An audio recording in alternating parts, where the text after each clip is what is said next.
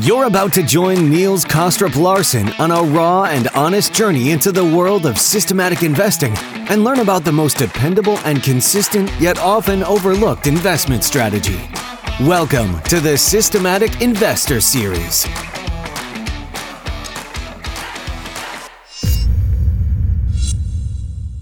Welcome back to this week's edition of the Systematic Investor Series with Rob Carver and I, Niels Kostrup Larsen, where each week we take the pulse of global markets through the lens of a rules-based investor. If you're new to the show, I hope today's episode will trigger your curiosity enough to check out the back catalog, listen to some of the past episodes that you may have missed, like my conversation with Alan last week, where we discussed a couple of new research papers, of which one was about the footprint of CTAs in the markets, as well as some of the key takeaways from our recent conversations with pretty much all of the largest and best CTAs in the world, which you can find in the Top Traders Unplugged series. Also, if you did miss the Wednesday episode, I really would encourage you to listen to this midweek conversation with David Dorr, where we dive into a new topic that I personally find fascinating and which David calls galactic macro, and where we try to keep a very open mind to all of the recent releases of information from the Pentagon and US military about encounters that they have had with unidentified objects, but also then try to see if there could be made an investment case for this development, hence the new term galactic macro. Anyways, I encourage you to listen to as many episodes as you can handle once you finish listening to Rob and me today. Anyway, Rob, good to be back with you. So much continues to happen between our conversations. How are you doing, my friend? Yeah, someone actually messaged me and said, why is it whenever you go on the podcast, you always talk about the weather when Niels asks how it's going? I'm like, well, I'm English. That's what we do. You know, in a kind of awkward conversational situation, we just reach for the weather. So I can tell you it's dark, it's cold, it's raining, and yeah, summer can't come soon enough.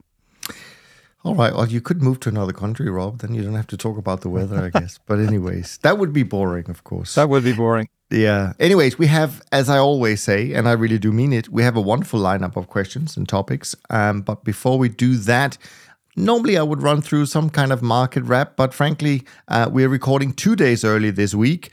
And that's because of my crazy travel schedule at the moment. So I don't have anything kind of detailed that I'm sure you haven't already read in the news. So instead, what I asked Rob to do was to maybe give his views and observations, what he's taken away from the episodes that he had listened to so far in the series with the CTAs. Because, you know, even for myself, where I would say I know most of the managers, there has actually been a few surprises along the way. So anyways, Rob, I'd love to hear your kind of overall thoughts on what you've listened to so far. Yeah, it's an amazing series, I have to say. It's really good. And I think one of the things I found most interesting is coming back to people who actually I know very well. So like Russell Gorganaga, who actually I used to work with at AHL, Katie Kaminsky, Marty Luck from Aspect, just a sort of some random examples of people I know quite well, actually. But I haven't kind of heard their views for many years, and it's sort of interesting to see how people's views kind of develop and change over time. I mean, we all, so for example, if I just think of myself, then I used to have a more kind of, I'd be more keen on sort of fitting my trading system, whereas now I try and avoid fitting completely. That's just an example. So yeah, I would say, even if you've heard, say, Kate, the episodes that you've done with Katie in the past, for example, come back and listen to them again with Marty. He's been on the podcast before, but come back and listen to them because it's really interesting, especially given the developments both in the markets last year, but also developments in things like AI and technology generally. There's always new stuff to hear there.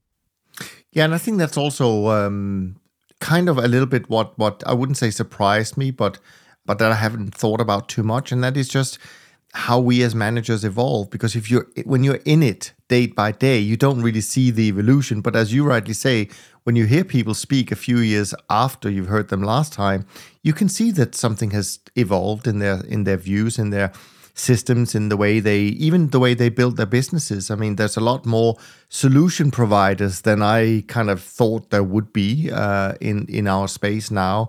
Yeah, no, so I agree. Anything that stood out to you since we last spoke a few weeks ago in the world, in the markets? Anything that you recall from that period? Yeah, so it's been an interesting year so far, actually. So if I'm just looking at my own kind of performance, so the first kind of month or so, January was pretty flat. But actually in February and now into March, I made a little bit of money. So I'm actually up about just under 4% for the year, which is, is all right. So let's see how that goes. Obviously, that's not as spectacular as last year's performance at the same time. It's still pretty good. Just looking at the where that performance came from. So actually, it's not an obvious kind of pattern. So my best market was actually the VIX. Bobble, I did pretty well in the Bobble as well. I made some money in CAC, made some money in lean hogs, and then on the downside, I lost money in US 20 years. Obviously, interest rates have been, used to be that the bond market was the boring place, right? But that's no longer the case. So I think yesterday, the day before, actually, there's some pretty sizable moves in interest rates. Futures coming up on my kind of market monitor report. So definitely not a dull place in the bond markets, that's for sure. If I look at kind of how sort of how I'm positioned sort of going forward, so my risk remains still quite low, actually, probably running at about somewhere between a third and a half of my kind of typical target level.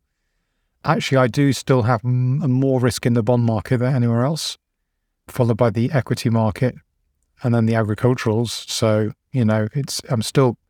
it still looks like I'm kind of making a sort of big kind of what you might call factor 1, factor 2 bet. Where factor 1 is, equity market risk, and factor 2 is interest rate risk.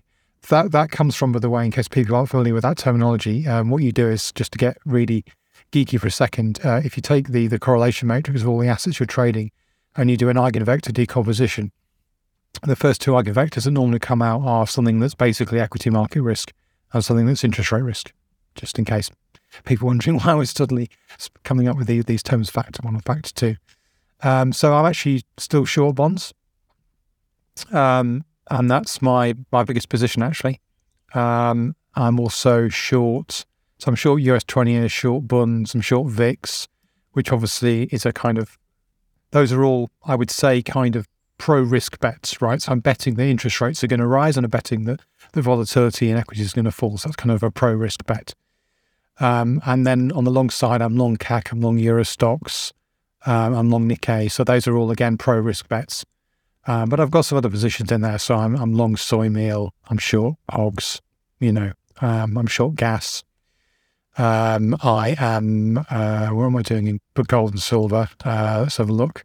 I'm short gold and silver as well. So, there's kind of a big factor 1 pro risk, interest rates falling bet there, but not a massive one. And there's also some other things in there. So there is a bit of diversification. Sure. Well, we'll kind of come back to this, circle back to this once we get to your topics. And so that'll be interesting. Just to talk very, very briefly about March so far. Obviously, from a trend following perspective, people have already, I'm sure, worked it out from your comments. It's very similar to what we saw in February and where we left off in February. Those kind of trends are extending to some degree, in particular in interest rates still.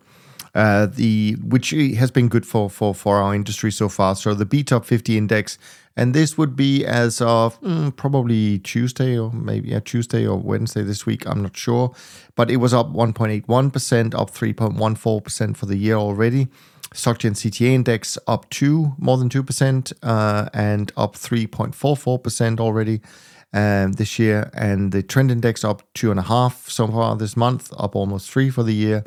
And the short-term traders index up 72 basis points for the month and up 37 basis points for the year. And what's interesting about this, to some degree, just because we talked about the term crisis alpha already, is that, of course, CTAs are doing perfectly well and there's absolutely no crisis in the market. So last year we made money during a crisis. This year we are making money without a crisis. So, yeah, I mean, again, I just think it shows the wonderful adaptability of this strategy. Equities are up slightly for the month so far, and bonds are down slightly.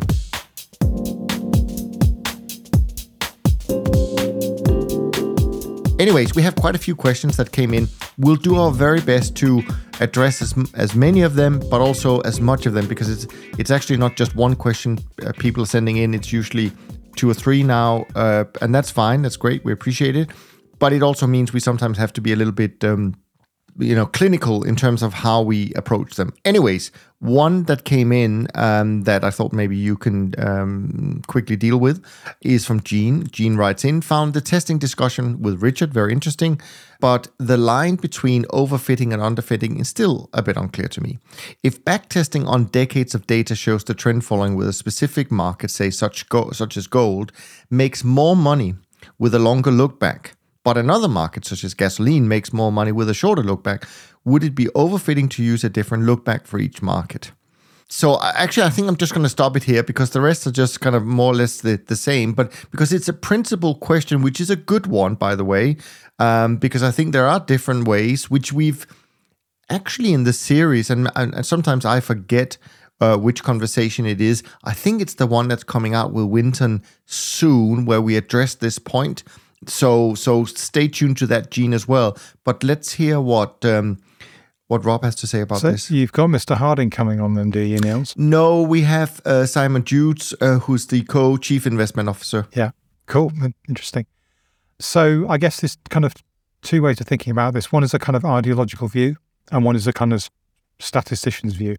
So one ideological view is that you actually do that's a minimum amount of fitting as possible. And you treat all markets the same, and you basically, so for example, in my fitting, I treat all markets the same, and with the exception I make is trading costs. So if an instrument's particularly expensive to trade, I won't use the shorter lookbacks on that. But that's not because I think they're necessarily worse before costs. It means I think because the costs, I'm basically assuming that the pre-cost performance is the same, and therefore after costs I know they're going to be terrible, so I just don't use them. So that's one way of doing it, and that's, to be honest, that's a perfectly valid kind of approach to life, and it certainly makes your life a lot easier because you have to do a lot less work. Now, I would kind of describe myself as kind of ideological plus a bit of kind of, okay, I am prepared to move away from that ideological position if there is strong enough statistical evidence for it, and also ideally some kind of economic justification. Now, the economic justification as to why a particular instrument should show faster trends than another one is difficult, to be honest. And it's also difficult to say why those patterns should persist over time. Because you might say, oh, well, everyone knows that, FX traders are more kind of gun happy than equity traders. Therefore, there should be shorter trends in the FX space. I mean, that's not a very compelling argument anyway. There's not really any evidence as to why that should be the case. And even if it was the case, why should that particular pattern persist, for example? Having said that, if there is extremely strong, compelling statistical evidence as to why one trend is better than another, then I would be prepared to at least look at it. Not everyone would. A lot of people would say, you know what, just don't do any fitting, but that's fine, as I've said, but I'm prepared to at least look at it. Now, the problem is that and this is a general kind of statement about fitting generally, you always need a lot more data than you think. So you may think multiple decades of data is enough, and actually that is enough to make certain kinds of decisions and not others. And without getting too technical, it's to do with this kind of statistical properties of the sort of distributions of returns that you're either looking at or comparing against each other. So if you have, for example, 2 trend following rules for a particular instrument, the chances that one's going to be significantly better than the other to such an extent, even with multiple decades of data, are actually quite small. It's quite difficult to find a statistically significant difference between, performance of fast look back and performance of slow look back across different instruments. And generally speaking, the amount you see of it is exactly what you'd expect by luck. So most people are probably familiar with the concept of a p-value. So if you set a p-value of 0.05, that means that you're looking for less than a 5% chance the finding you're looking for is just pure luck. But if you've got 100 instruments in your portfolio, you're going to find 5 where you see that distinction just by fluke anyway. So, if you see like 50 and they're all highly significant, much more significant than 0.05, then there may be something going on there. But if the chances are you're going to see 5 or 6 and they're going to be significant, 0.03, 0.04, well, that's just what you'd expect by luck anyway. And generally speaking, whenever I've done this exercise, with a couple of exceptions, that's pretty much what I've seen. So I'd say on balance, don't do this either ideologically or it's unlikely the evidence is there. Having said that, there are cases where it does look like there is evidence that, for example, in equities in particular, faster trend following strategies don't seem to work so well, and they've not worked since about 1990, for example. But that's, you can maybe pull out 1 or 2 isolated cases like that. So, for example, with the carry system, again, there's assets. It seems to work well in one set of asset classes and not another set of asset classes. So, if you're going to go down this route, then I wouldn't do it on individual markets. I might consider it on asset classes, but this is not for the faint-hearted. You really need to have a really good, solid understanding of statistical, evidence and testing. And as I said, the fact there's no economic justification as to why this should be the case would also concern me. Yeah, no, I think that's a great answer, and definitely I think we come across both camps in terms of how they select their parameters depending on markets and sectors. And so the other thing we did pick up for sure in the conversations we just had was this point that you also made, Rob, and that is some markets are simply either not as liquid or more expensive in general to trade, and then people slow down the look back and or the speed of the trend, and so that's exactly what you point out. So hopefully that was helpful, Gene, and everyone else dealing with this particular question. The next one is from James. I'm a big fan of your podcast. I have 2 questions for you. Trailing/ATR stops used in moving average systems. What type of stops are commonly used in moving average systems? I noted instances trailing ATR stops are triggered, but the buy condition is still met. Maybe above certain moving averages. If we do use these kind of stops, what are the common rules for re-entry? Okay, so that's question number 1. Maybe we can deal with that first. I don't actually use a system like this, but I have written a book that describes a system like this. And what I do in that book is say, well, okay, let's suppose you get stopped out. Let's say it's a long position. You go into the long position on the moving average, say. You get stopped out, but the moving average is still long, okay, which can happen. And that's one of the reasons why I don't like stops, because you end up with this inconsistency and you have to make sure you calibrate the size of your stop to the length of your moving average. Otherwise, you get weird things going on. So what I say in my book is, and this is what I would do if I was trading that kind of system, is basically to say, don't do anything until the moving average has actually changed sign. So when the moving average then indicates you should go short, at that point go short, and obviously then replace a new stop. So that's how I would do it. I mean, I don't really see any other way of doing it, to be honest. I mean, it makes no sense to go long in the moving average, get out to stop, and then go back in again straight away. I mean, it doesn't make, mechanically you're just doing 2 trades. I mean, what's the point of that? Some people might make the system more complicated and add another indicator to indicate when they go back in again. But I mean, that's probably back to overfitting, to be honest, from my perspective. But Niels, I don't know if you've got more familiarity with these kinds of systems than I do. So no, funny enough, I've never actually used moving average systems in my career, so I don't really have anything to add to your thoughts there. So that's fine.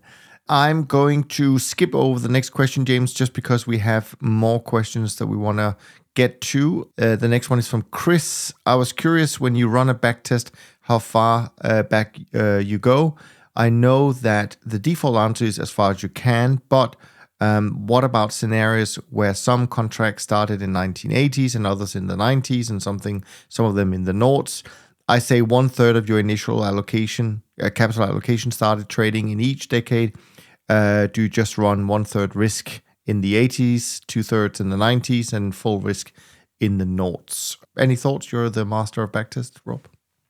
Okay, so what I do is may sound a bit complicated, but basically within my system, I have essentially a continuous process that's adjusting for the number of markets that I'm trading, and also the weights to those markets, and also the kind of amount of leverage I need to apply to hit my risk target. So let's take a simple example. Suppose you start off with your data set in, say, 1970, and you've got one market you're trading. Let's say it's corn futures. I think my data for them goes back to then. So then you'd have 100% of your capital allocated to corn, and you'd be applying leverage of 1, okay, to hit your risk target, because, you'd be running corn at, say, a 20% risk target. You want your system overall to get to 20% to risk target. The ratio of those two numbers is 1. It's dead simple.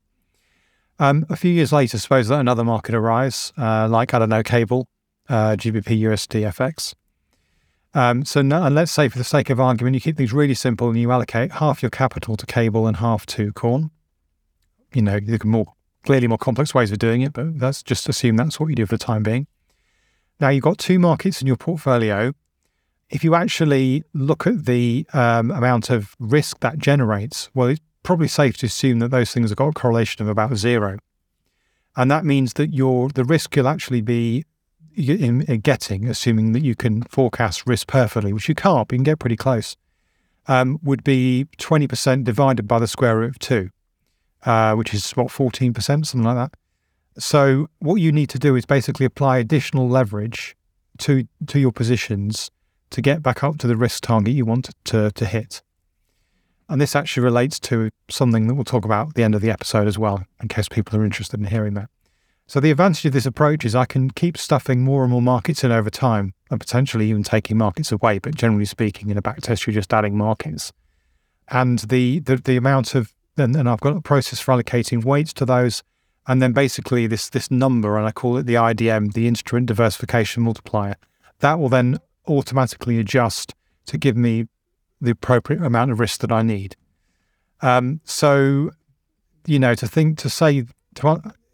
obviously not really an answer to the question, but I guess to try and answer it in framing it in the terms of the question, essentially I'm trading all of my capital in the 1970s.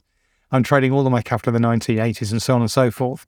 But what I'm doing in each of those decades then is kind of, allocating that capital between whatever instruments I have to trade with at the time, and then leveraging my portfolio appropriately to hit my risk target, given the correlation of those subsystems.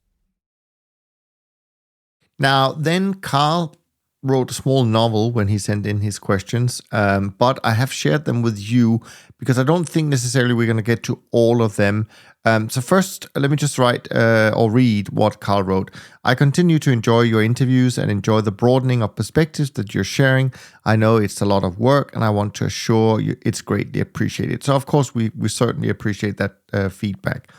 The first couple of questions is about kind of what happens if an FCM goes, so a brokerage firm, a futures brokerage firm, an FCM goes belly up. And of course, this is actually somewhat relevant for the whole industry and why we actually like trading futures.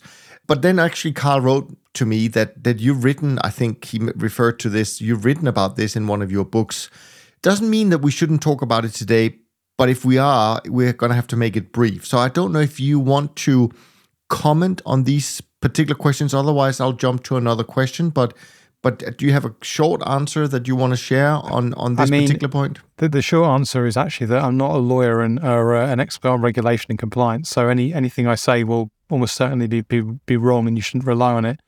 But there have been examples of futures brokers going bust, and MF Global was a famous example, and that was particularly problematic for me because I was working at AHL, and Man Group used to own MF Global, and they were still a big prime broker for us. So that potentially we actually managed to manage the risk very well. I think in the end we got away with an extremely small loss, but that could have been very nasty for us indeed. So I think as a general rule, although it's definitely much safer to trade futures with an onshore exchange backed by a big clearinghouse through a good well-capitalized, well-regulated broker than it is to trade, I don't know, just to take a random example, crypto through an offshore exchange, run by some people. That starts with an F.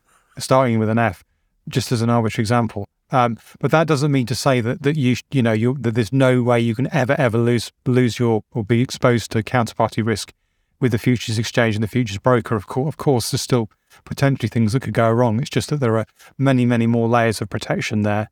But it may be the case that, ultimately you will get your money back, but not necessarily straight away. But it's a question that really needs addressing to somebody with a much more detailed knowledge than I do. I completely agree. But I do have actually one little follow-up, which you may know because I think that's more of a kind of factual question. If something happens to the broker you're using and you have open positions in futures, do you know how they get transferred to another brokerage firm? Because your counterpart is essentially the exchange. So is there a mechanical way that they say, okay, well, now the contract's not held with XYZ broker, it's now with ABC broker, but because it's still at the exchange. Do you happen to know that? My assumption would be that the broker obviously has an account with the exchange with a particular number on it, and that's going to have in it, the sort of commingled customer positions. And my working assumption would be that whoever takes over that account, which would be in the short, like on day one, would be the administrator, right? They then would essentially control that account, and it just depends on what they want to do. If they want to continue running the operation as a going concern, then most likely they wouldn't do anything. They just let the customers carry on trading. If for some reason they needed to wind things up, then they'd probably start closing those positions. And I guess if there was in an FTX type situation, you probably aren't going to want to start closing positions because you want to reduce the amount of exposure you've got to everybody as fast as possible. But and this is speculation on my part. I think if a futures broker went into administration, the most likely outcome would be that they would be the administrator would try and run it as a going concern, and as a customer, you'd see no difference probably. Right. Okay. But just again to stress, Carl, whatever we've just said now is probably wrong. So you should not rely on anything we just said, to be frank. But we're just trying to help here. Anyways, then Carl moves on to talking about a book that was just released by our friend Andreas Klenow, who released the second edition of Following the Trend. The Following the Trend number one, I had certainly recommended many times for people who wanted to understand what trend following is. Got a few bones to pick with Andreas on the second edition, but we'll see if we get to that. Anyways, Carl writes, in reading Andreas Klenow's newly released second edition of Following the Trend, an impressive revision and well worth it, by the way, he shares an example of a $10 million account that holds $135 million in notional open exposure, $123 million net on pages 99 and 101. When I saw that, my jaw dropped and my chin hit the table. My surprise is not based on experience, but I was surprised nonetheless. It should be noted that he limits risk by using a contract ATR calculation and limits the ATR per position to 0.002 of equity, 2/10 of 1%. So 20 basis points, I guess that's easier to understand. Then he takes every position signaled by his long-short formula in his 80-plus contract investment universe.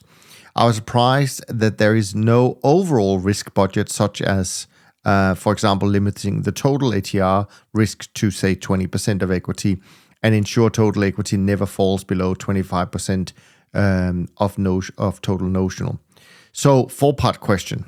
What are your thoughts on having a small per position risk of 0.02, so 20 basis point, and then taking all signals across the investment universe without overreaching risk budget? And then he asks, is this what Jerry does with his 200 plus contract universe? ? I mean, this is pretty standard, right? So, and I just explained the way you construct a multiple instrument position. Essentially, you set a risk target. Let's say it's 25% a year. Let's use the same number as Andreas. What was his number? He's got total ATR risk of 20% of equity. Yeah, so he's using 20 basis points. Yeah, okay. Well, let's say you're using my units, which would be, say, a 25% annualized standard deviation target. You target your individual positions to that. And then so that's kind of like your risk budget per position, if you like. The terms aren't exactly the same. And then you apply a multiplier to get to your overall risk, given that all of these positions are mostly uncorrelated. But there's no then mechanical way of saying, okay, what's the risk of that overall portfolio? There's one of the reasons why we do that in our world is that we are basically not like an equity long short manager, for example, who will typically say, I have a 10% standard deviation target, and I want to hit that every single day because I want those consistent returns. What we're doing instead is saying, okay, well, actually, at the moment, there's not much going on in the markets like now. So we know we're not going to have like huge positions everywhere. We're just going to have a certain amount of risk. But you know what? Times like a year ago when things went absolutely crazy, we want to have much bigger risk on. So we want to allow our risk to swing. And as you know, mine swings probably by a factor of 5 or 6 potentially between, you know, a really quiet month and a really insane month. Having said that, I do actually have in my own system some, I call it an exogenous risk overlay. And one of those things will look at the whole portfolio and look at the portfolio risk. And if the risk is more than twice my average, at that point it will step in and start to reduce my positions. But that will only happen like once every couple of years, maybe. It's a safety barrier. You know, it's not a sort of part of the system, which is why I use the term exogenous. So yeah, I mean, that's just the way that, you know, because we've got lots of small positions, lots of risk, lots of diversified risk, but each of those positions we want to allow to do their own thing effectively. And then the portfolio risk that comes out at the end is just what it is. You know, it's not something that we target. We target in the long run. We expect to get a certain amount of vol in the long run, but on a day-to-day or month-by-month basis, there can be big differences in risk. Yeah. Carl goes on to basically try and summarize this, and what he's saying is that, well, if you have 80 positions, and you know, and he's referring this to the way Andreas does it in the book. If you have 80 positions, you're using 20 basis points. That's equal 16% risk. But then when you calculate it as a leverage factor, it's 135 million on a $10 million account. So that's or 123 million he calculated on net on a $10 million account. So that's still, you know, 12 or 13 times leverage. And he's concerned about that. And he's asking also, you know, can a low ATR Eurodollar future, you know, conceivably lose 50% overnight, et cetera, et cetera. So there's a lot of questions in that. But yeah, the thing is about leverage, which obviously is equal to the gross exposure divided by your capital. It's the simplest risk measure, but also the crudest and the worst, and it's the most simplistic. And in fact, and I don't know if this is still the case, but I think it was the Swiss financial regulators used to limit the amount of gross leverage the particular fund could have before they were registered in Switzerland. This may have changed, and this is quite some time ago now. And they used to ask us, "What's your leverage?" And we were like, "Well, it's a meaningless number, but here, have it." You know, we it's a meaningless number. And so why is it a meaningless number? Well, imagine if you're targeting 25% vol. If you're trading just crypto, your leverage factor is going to be about 0.5 because crypto vol is roughly 50%. So to target that 50%, you're only going to need half of your capital. So your leverage is actually less than 1. You can have, you know, only half your fund is going to be exposed to the thing you're trading. If on the other hand you're trading, say front Eurodollar contracts, which have a very low risk, then your leverage is going to be significantly higher. You know, obviously a black swan event in crypto will at most wipe out all of half of your capital if you're structured like that. A black swan event in Eurodollar, I mean, let's just say for the sake of argument that you were leveraged, say, 5 times, say, then a 20% drop would wipe out all your capital. So that's what he's kind of inferring at. And, you know, if the black swan is really bad, then it's going to destroy your capital, and the size of black swan required will be smaller the amount of leverage you have. That's just maths, okay? That's just maths. But then we need to say, well, how likely is it that a Eurodollar contract could go down by 50%? How likely is it that a crypto could go down by 50%? Well, clearly, at least empirically, you know, crypto going down by 50% has something that's happened. It does happen. And for some of the dodgier coins, it's probably happened within minutes. It's never happened for Bitcoin or Ethereum, but, you know, there are crypto coins that's happened. Has a kind of major, you know, US major interest rate future ever gone down by 50% in less than a day? No. Could it happen? It's extremely unlikely, but not impossible. But can I interrupt you here, Rob? Because I think this is interesting. Because to some extent, this touches on this ongoing debate. Static position sizing, dynamic position sizing, and I will just to be sure that Carl understands here, that if you have a extremely low market volatility for a while, such as we did have in the short-term interest rates contracts for many years, actually, you can, if you don't take this into account, you can end up with very large position notionally. And the markets don't have to move 50% for you to be blown out, because if you have huge positions, and if there's one contract that literally can move dramatically overnight, that is short-term interest rates, because it's like you're either, the Fed is either going to be 50 basis points or 250 basis points. You have no control. And once the market believes that it's one or the other, it will go to that price pretty quickly. So you have to be incredibly cautious, is just what I wanted to say. And I think this is also why those who do advocate for using static position sizing, they don't use the total account size as their AUM. They use closed equity. So they have a bit of a buffer to some extent, because they're basing their calculations on a lower amount than your total account size, et cetera, et cetera. So I just wanted to put that in there, Carl, so you fully understand that not everything you read, even if it comes from Andreas, is something you can just use without thinking about it and actually understanding the risks. So that figure of, what was it, 13 times leverage or something like that? Notionally, yeah. So that would not be atypical for a fund that has interest rate futures and things like 2-year bond futures in it, and so on and so forth. Now, actually, I think there's probably 6 pages in my new book about this specific problem. So I just throw that in there. But very briefly, there are a few things you can do if you are concerned about leverage. It's actually I just actually looked at my own leverage. It's currently running at 1.75 across my whole portfolio. So and that's one of so there's a few things you can do. So specifically for, say, Eurodollar futures, and actually this applies also to things like VIX. Don't trade the front contract, trade further out, because generally speaking, the kind of sort of fat tail behavior, if you like, is less likely. Because, as you say, if the Fed's going to change interest rates next week, then the front Eurodollar could move a lot. And by the way, you make a good point, because I've never come across a CTA that trades the fund contract in short-term interest rates. It's usually 9 months or beyond. And there's a good reason for that. I actually target 3. I go out as far as I can while it's still liquid, which for me is about 3 years. A big CTA would need to be closer, because they need a bigger position size. The other thing you can do in a more general sense is actually, if you are worried about this, is actually just if you exclude instruments that have relatively low volatility from your portfolio, your leverage will come down. And obviously there's a kind of a cost to that, if you like, because you're losing the sort of diversification benefit. So because my system has this fancy dynamic optimization, I can kind of, to an extent, overcome that. So what that will mean is, for example, if I'm, say, not trading the US 2-year because its risk is too low, and that would result in me getting too much leverage, I can still trade the 5-year, and my system will automatically put risk into the 5-year.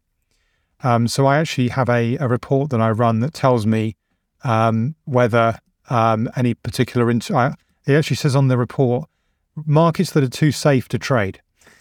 And, so my because my leverage limit is quite conservative, my annualized standard deviation limit is about 5%. So actually, I don't trade, for example, the Bobl, the German 5-year. I don't trade the 3-year BTP. I don't trade Eurodollar. I don't trade Euribor or the Fed funds, or JGBs, or Korean 3 years, or SHATs, or US 2 years, or US 3 years, or US 5 years, or US 2 and 5-year swaps. So there's actually quite a lot of fixed income that I don't actually put positions on in, although I do use them as part of my, kind of forecasting calculations for my fancy model. So if you are generally really, really concerned about this leverage issue, and I am actually, which is why I put in this thing where I remove markets with very low risk, that is a way of doing it. Just be aware that you will lose pretty much the whole of the front end of fixed income.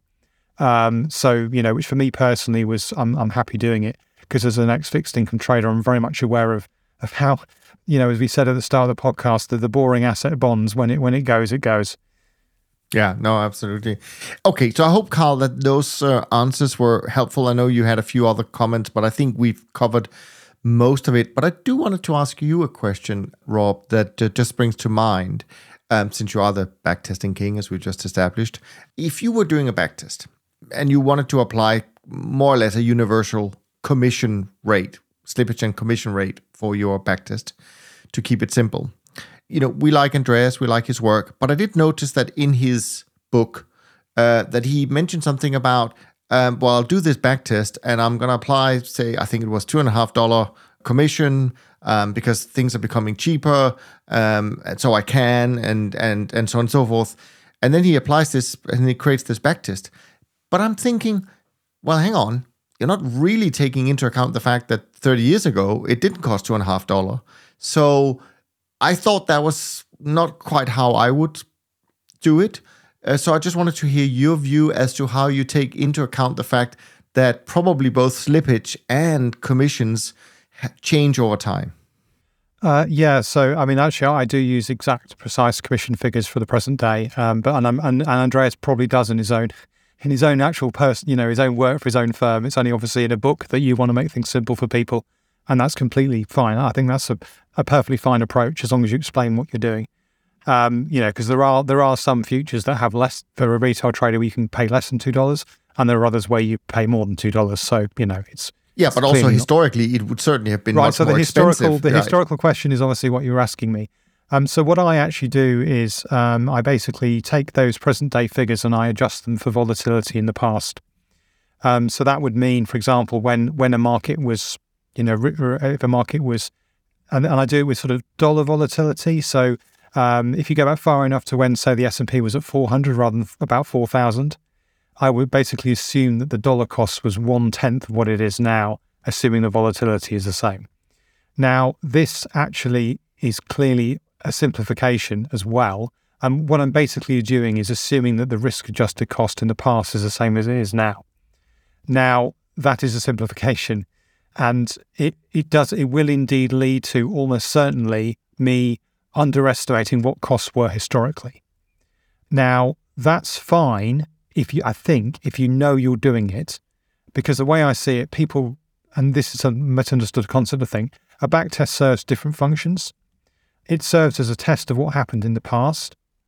For that, you would ideally you'd need to know what the commission was to trade S&P futures in 1982. If you've got that information, obviously, then use it, use that instead. But you'd have to be, like an AHL that's been trading since 1987 or a Dunn that's been trading since, even longer, to have and to have been diligently storing that information every day in your database, to have that information. But most retail traders don't have access to that level of, it would be amazing to know what the slippage was on the 2nd of January 1982 and how much commission I'd have paid as a retail trader. I don't have that, so I have to make this assumption. And by doing that assumption, I'm basically kind of thinking about the other purpose of a backtest, which is telling me, is this a good thing to do in the future? So actually, I don't necessarily care what the trading costs were in 1982, because I'm not trading in 1982, I'm trading now. So for the purposes of working out whether I should trade something now, what really matters is the current risk-adjusted cost, whether that's too high or too low.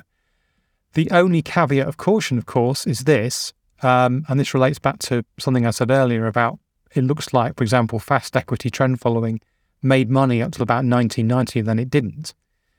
What could be happening there was that my backtest costs obviously don't know that equity trading costs have been coming down over time. If I'd actually looked at the net profits using accurate historical trading costs, I probably would have said, this has never worked. It just looked like it worked pre-1990 because you're underestimating what the trading costs really were back then. If you actually had access to real trading costs, you'd have seen that the apparent extra money you were earning was actually eaten up entirely by costs. And then once the markets became cheaper and efficient in the 1990s, the effect apparently goes away. Well, in practice, it was never there, but it's just that people couldn't exploit it because the costs were higher than you thought they were. So the one thing I'd say is to be really careful of whether you're using Andreas' system of fixed commission or my slightly more complex system of consistent risk-adjusted costs. If you see something that's made a lot of money in the past and hasn't done recently, well, probably stay away from that, because that's probably an illusion that you're seeing and not a real thing you could have exploited and made profits from. All right, then we just this morning, received a few more questions from Mathis. Mathis Wright, thank you again to you and your team for producing this wonderful podcast. This is always such a joy to listen to on my commute to and from work and while I'm working out. I have 3 quite different questions that I'd love Rob to answer, or actually to ask Rob, given his wealth of knowledge in running his own portfolio and seeing a very large institutional manager run theirs. Depending on the direction of the episode goes and how it fits, I would be grateful for you to answer them. All right, quick one. Operational matter. What is, in your experience, that is your experience, Rob, the optimal moment to roll a contract? How much liquidity do you ideally want in the current versus the forward contract? Equal liquidity in both, half liquidity in the forward, 1 quarter, etc. What are your thoughts? I mean, again, this is something I've probably written 20, 25 pages on in my new book, so I could go on at length about this. Yeah, that's fine. Well, I don't want you to do that because we do have your topic, so I really want short answers. Exactly. Yeah. So just to answer the question really simply, so basically I will usually roll as early as I can for various reasons, which you'll have to buy my book to find out. But I'm dependent. I mean, so for example, if there's 5% of liquidity in a new contract, but that 5% is, thousands and thousands of contracts because it's the S&P, I'll be happy to roll them with just 5%. On the other hand, if it's something that's relatively illiquid and it only does 300 contracts a day anyway, then yeah, I'd probably wait till it was 75% of the way there. So it's not a fixed percentage for me. It depends on, I like to roll as early as I can, as long as there's sufficient liquidity in the next contract, and sufficient depends on, what the contract is. Sure, that makes sense. Trading strategies. What are your feelings about adding a defensive betting against volatility strategy to a multi-strat CTA to diversify existing trend following carry and negative skew seeking strategies? That is a strategy that allocates more to a market if it has low volatility, either compared to its own past or compared to other assets. Such a strategy is well documented as working in equities and bonds. In my experience, it also works in commodities, but not in currencies, strangely. The reason it might work is because of limits to leverage aversion. I'm not sure why that reason wouldn't apply in currencies. Any quick views on this? So basically, the reasons why it will work is because of leverage. So for example, if you just take bonds as an example, if you want a certain amount of return, you wouldn't necessarily invest in a high Sharpe ratio asset if it's got low volatility. So you wouldn't necessarily invest in 2-year bonds. You'd want to invest in 10-year bonds instead. Therefore, it makes sense to, if you have access to leverage, as we do, there's CTAs as futures traders, it would make sense then to buy 2 years and short 10 years, for example. I haven't looked at it myself, but there is literature working in the financial markets. I like these kinds of risk premium stroke, risk aversion type strategies where you basically you can identify who's on the other side of the trade. There's a good reason why it should work. But yeah, as a strategy that's going to have negative skew and high leverage by definition, it probably wouldn't be a big part of my portfolio. But yeah, worth looking at, definitely. Okay, cool. Final question, then we'll go on to your topics. This is about portfolio construction. Why limit trend following to a small part of your portfolio, say 20%, when it has a much higher historic risk-adjusted return and more positive skew than most other investments? Is it because it involves leverage and therefore can go to zero, while a diversified stock/bond portfolio will not do that? Sorry, I was just about to. I mean, there's a kind of a theoretical side to this, which I think I discussed actually on my last appearance, maybe on the podcast or the time before. We're looking at the optimal correlation for trend following, and in theory, it was much higher than the 20%. I think it was, based on some assumptions, it could be anywhere between 50 and 80%. So theoretically, at least, you'd probably never have 100% in trend following. That's the first thing to say. Most people have less than 50 or 80%, and I myself have less than that. And for me personally, it's down to a combination of tax reasons, psychological reasons. I even though I know that I get a higher return from putting my money all into a lot more money into trend following. I always have this kind of view that all the money in my futures account could disappear entirely. And if that happened, I'd still want to be able to pay the bills. So that's kind of the reason why I personally don't do it. But yeah, other people may have different reasons. I think a more pressing point is why the average institution that doesn't have to worry about that sort of thing has probably nowhere near 20%. It should be at least 20%. That is the question for sure.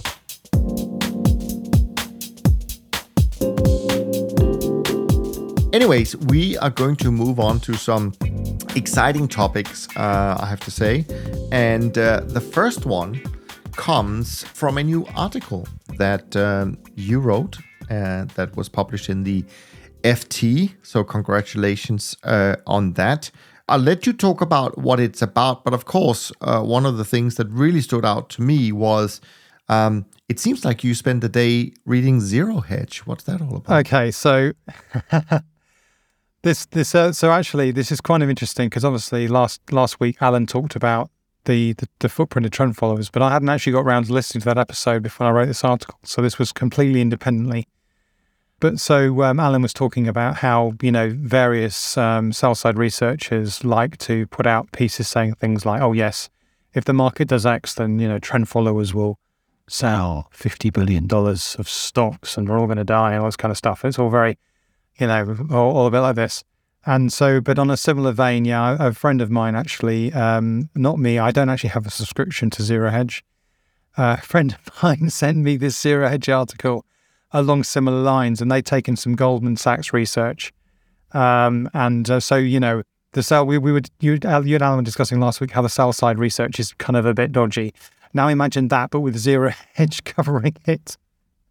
And you can imagine what this piece is like. So it's, the massive hyperbole saying, oh yes, if the S&P reaches these key pivot levels, then CTAs will dump $220 billion on the market, this kind of stuff. Anyway, so obviously Alan and you spoke about this a lot last week, and there's this excellent piece by Quantica as well. But what I did was kind of just take one specific claim, is this $220 billion claim, and basically just with some simple maths said, well, okay, first of all, how likely is it that will happen? And secondly, what percentage of volume will that be? So would it actually be a significant event? So what I basically did was a kind of single use case of the Quantica methodology, effectively, if you like. So what I did was say, well, okay, first of all, we have to start off with the size of the CTA industry, and you guys talked about that a lot last week. I used $300 billion, and that was kind of roughly the figure that Alan was using as well. And we can argue about whether it should be half of that or a bit more than that, but, it seems reasonable. The other thing that's kind of that I had to talk about briefly was, just this idea generally of how you actually do this kind of modeling and where you can get the information from. So you can obviously just build your own simple model, and then you could potentially combine that with public information like, things like trying to extract from the Commitment to Traders report, for example, what CTA positions might be. Obviously, funds publish reports as well. If it's a UCITS fund, then it'll have some information in it. So, pulling that information in. And to kind of build your model of flow and position sizing. And then what I said was, okay, basically what the article's saying is that you'd be going from long 100 roughly to short 100. That's where the $200 billion sell-off comes. And by the way, one of the really naughty things about the Zero Hedge article was they deliberately confounded the S&P 500 and the entire global equity market. So the Goldman Sachs piece didn't do that, but they kind of reframed it so it made it sound like it was $220 billion just of S&P. If you read the small print of the Goldman Sachs article, it's only $44 billion of S&P. And the reason I actually worked that out was I said, well, actually what you can do is you can work out firstly roughly what the amount of leverage would be. So imagine if the whole industry was one $300 billion fund and they were trading S&P, you can work out roughly speaking what sort of position they should have in the S&P. And the first thing you need to know is how much leverage they're typically be applying to that position. And that will come from two main sources. Firstly, it will come from the difference between the fund's target risk and the risk of the instrument you're trading in. So this is exactly back to the conversation about leverage we just had, right? So in the S&P's risk of 15-20% is actually pretty close to what the risk would be of, a typical CTA. I think you guys were talking about 15% average risk, again, last week. So I actually was really conservative or aggressive, if you like. And I said, well, actually, I'm going to assume that CTA risk is quite much higher, like 25%. And I'm going to assume that equity risk is actually relatively low, like 15%. And the other source of leverage is the thing, again, we talked about earlier, this diversification multiplier. So if you were only trading S&P, you'd have a leverage of, between 1 and 1.5. If you're trading a whole bunch of other things as well, again, I was really aggressive and said, well, let's assume you've got a leverage that goes up to 4 with that additional diversification. So I said, well, if that's true, and there was they had $100 billion, that would mean that the CTA industry as a whole would have 8% of their capital allocated to the S&P. Now, given that, not everyone's Jerry and has hundreds of instruments, but or me with 150 going on 200, but almost no one's going to be trading, that concentrated a position in S&P. They're just not going to be doing that. And then I said, well, actually, the real figure is $44 billion, which means that the S&P position risk weight would be 2%, which actually sounds a lot more plausible. I can believe that 2% of risk assets across CTAs are in the S&P. That to me sounds about the right figure, to be honest. Because, if you say, well, they've probably got 25% of their money in stocks, they've probably got maybe a quarter of that in US stocks, and that's probably split between, Russell, NASDAQ, S&P futures. So it seems plausible. And then what I did was and again, this is something that you guys said last week, was actually, if you're vol scaling, and obviously, famously, not everyone does, but if you're vol scaling, it's very unlikely that the 100 position on the long side would be the same as on the short side, because obviously if the market does sell off by, I think it's 2.5 standard deviations in the Goldman calculations, we really think that equity risk is going to stay exactly the same. It just seems extremely unlikely that we'll have that kind of very gentle glide path downwards without that happening. So I basically said, well, the $44 billion figure is probably about right in terms of position sizing. It's probably a bit aggressive in terms of the selling. So, more realistically, I think 35 billion. But I said, well, let's just assume that the $44 billion is correct. And that they've successfully managed to model the whole CT industry, despite making quite a few fundamental errors. What actually does that mean? This is over a month, so $44 billion sounds like a lot of money. I mean, if you gave me $44 billion, Niels, now, I'd be very appreciative of that. I just put that out there. To be honest, 44 million would make me smile. And as everyone knows, I think that none of us get paid for this gig. So I think I'm owed some back pay. So anyway, we'll just leave that there. So I said, well, actually, $44 billion over a month of S&P futures trading actually comes out to 0.6%. And spookily, that's exactly the same number that Quantica had last week. And the point, of course, is that 0.6% of volume is it's nothing. I mean, you're just going to be lost in the wind. So, that's a nice exercise you could do whenever you see any one of these claims, is to sort of do this very simple maths and say, well, actually, that's not really significant. I mean, it's kind of funny to me, right? That first of all, I mean, you were talking about an article where Goldman Sachs was doing this exercise and spooking people.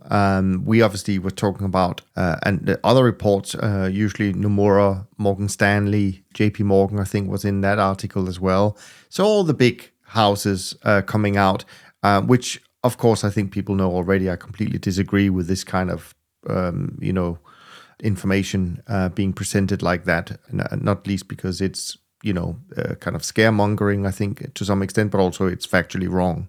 But, it's funny, you never hear them talk about their own asset management, departments, which manage much more money than the CTAs do. And so it's really disheartening to see this kind of stuff. And then even more so that it's just being, taken by the journalists uncritically and published on their news. Speaking of which, I can't really say that this is in the same category, but I had picked this up and you also picked this up, and that is that people love to make forecasts about which strategies will do best in a particular year, as if they know, psychic or can tell the future. And so we couldn't help, both of us, noticing that the French bank BNP has come out with its predictions for hedge fund strategies for 2023. I'm not going to go through all of them. All I can say is that they believe that multi-strategies will be the winner this year, and CTAs will be the losers.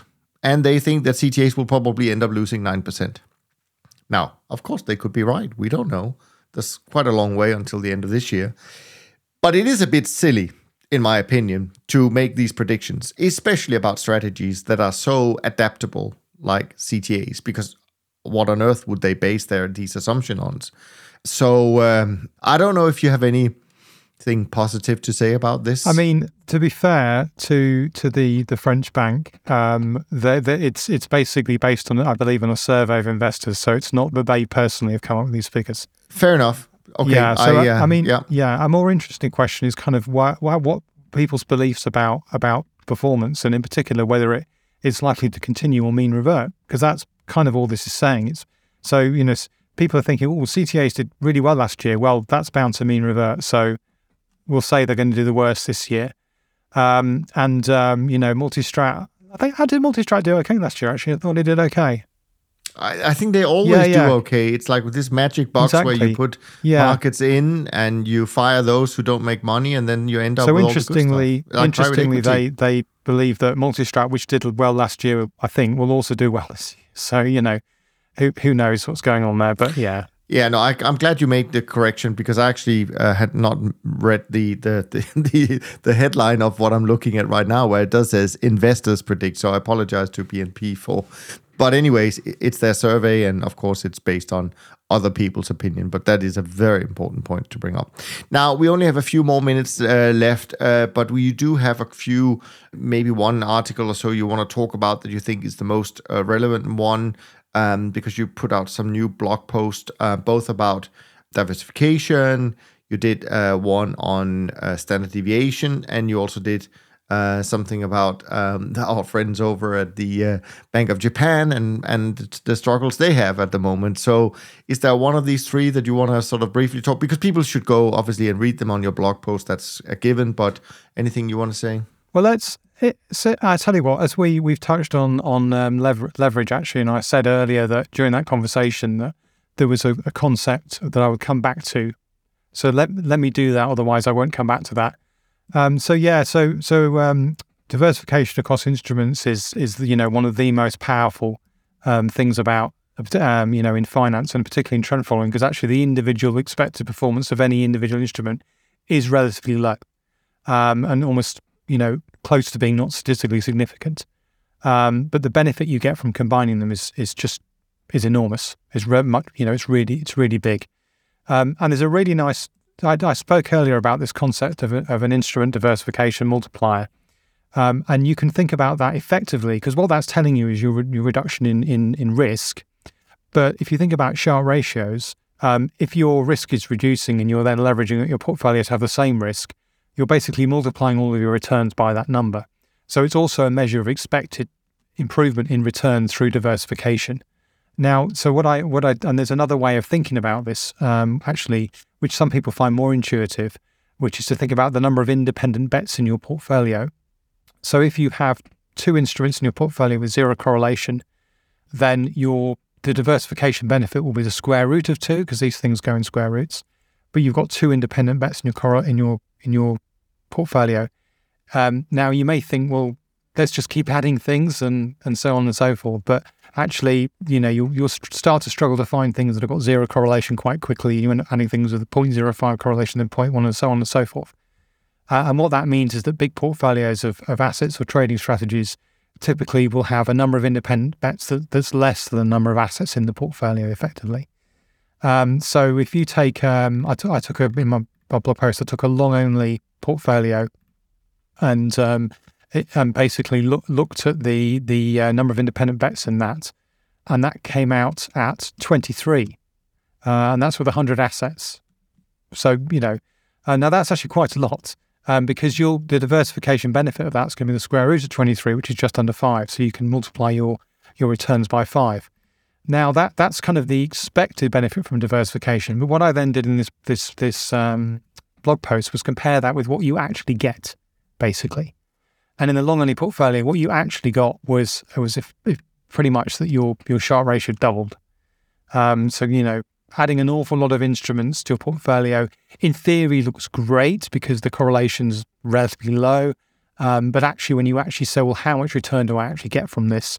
The answer is, you know, not as much as you might hope. Now, the interesting thing then is if you take that to trend following, you actually find that the expected diversification benefit is pretty similar. So it comes out something around 20, 25 independent bets. But the good news is that the actual real performance is actually higher than that. So you actually end up increasing your Sharpe by between 4 and 5 times, which is incredible, right? I mean, to get that sort of benefit from adding instruments to your portfolio is just incredible. So it's clear that trend following, and it's a combination of the fact that this is all using correlation, which is a linear measure. We have non-linear returns, we have outliers and so on that we're trying to capture. And the fact that, when you're adding all of those long-only assets, the correlation looks low, but actually in practice, there's only a small number of factors driving everything. So there's not really as many independent things going on as you think about. Going back to the first thing I said about factor 1 and factor 2, they kind of explain most of your returns. So, in some ways, you've only got, if that was true, you'd only have 2 independent bets in your portfolio. In practice, there's probably about 4 in a long-only portfolio. But yeah, in a trend following portfolio, the benefit is much, much higher. So, it's not news to say that you should add as many instruments to your portfolio as possible and get that diversification benefit. But, I just thought it would be interesting to kind of reframe that in a different way and sort of present some new evidence to that and try and get that point across. Yeah, no, I think generally speaking, that's also kind of the takeaways from the CTA series. Most managers tend to buy into that, but there has been a couple of managers who don't, who've been around for a long time and perform quite well. So it is interesting that you can kind of, one thing is theory, and then looking at the numbers, maybe not so much, but it is a topic that I'm sure we will continue to monitor. And of course, this also relates back to the, quite recent conversations we've had about hedge fund replication as well, right? So the idea that certain ETFs can replicate this huge universe of futures with just a few that they've chosen. I know this is... Which they're not quite doing this year, interestingly enough. There's a big return dispersion between that replicator and the index it's replicating, just to throw that in there. Anyways, that's a completely different discussion. Rob, this was wonderful, delightful as always. And so if you agree with me, then can I suggest maybe you go and leave a rating and review for the show on Amazon, Spotify, Apple, wherever you listen to it. It might only take you 5 minutes, but it really does mean a lot for the show and for more people discovering our conversations every week. And of course, you should also continue to send in your questions to us. info@toptradersunplugged.com is the email. Next week, I think I'm joined by Rich. For some reason, I'm a little bit in doubt now that I think about it, but I think it could be Rich next week. Could be someone else. I'll have to be a little bit uncertain about that. But in any event, it will be a great one. And so do send us your questions ahead of time. And as always, follow us on Twitter. See if you can pick up some information on that as well. From Rob and me, thanks ever so much for listening. We look forward to being back with you next week. And in the meantime, as always, take care of yourself and take care of each other. Thanks for listening to the Systematic Investor podcast series. If you enjoy this series, go on over to iTunes and leave an honest rating and review. And be sure to listen to all the other episodes from Top Traders Unplugged. If you have questions about systematic investing, send us an email with the word question in the subject line to info@toptradersunplugged.com and we'll try to get it on the show. And remember, all the discussion that we have about investment performance is about the past, and past performance does not guarantee or even infer anything about future performance. Also understand that there's a significant risk of financial loss with all investment strategies, and you need to request and understand the specific risks from the investment manager about their products before you make investment decisions. Thanks for spending some of your valuable time with us, and we'll see you on the next episode of The Systematic Investor.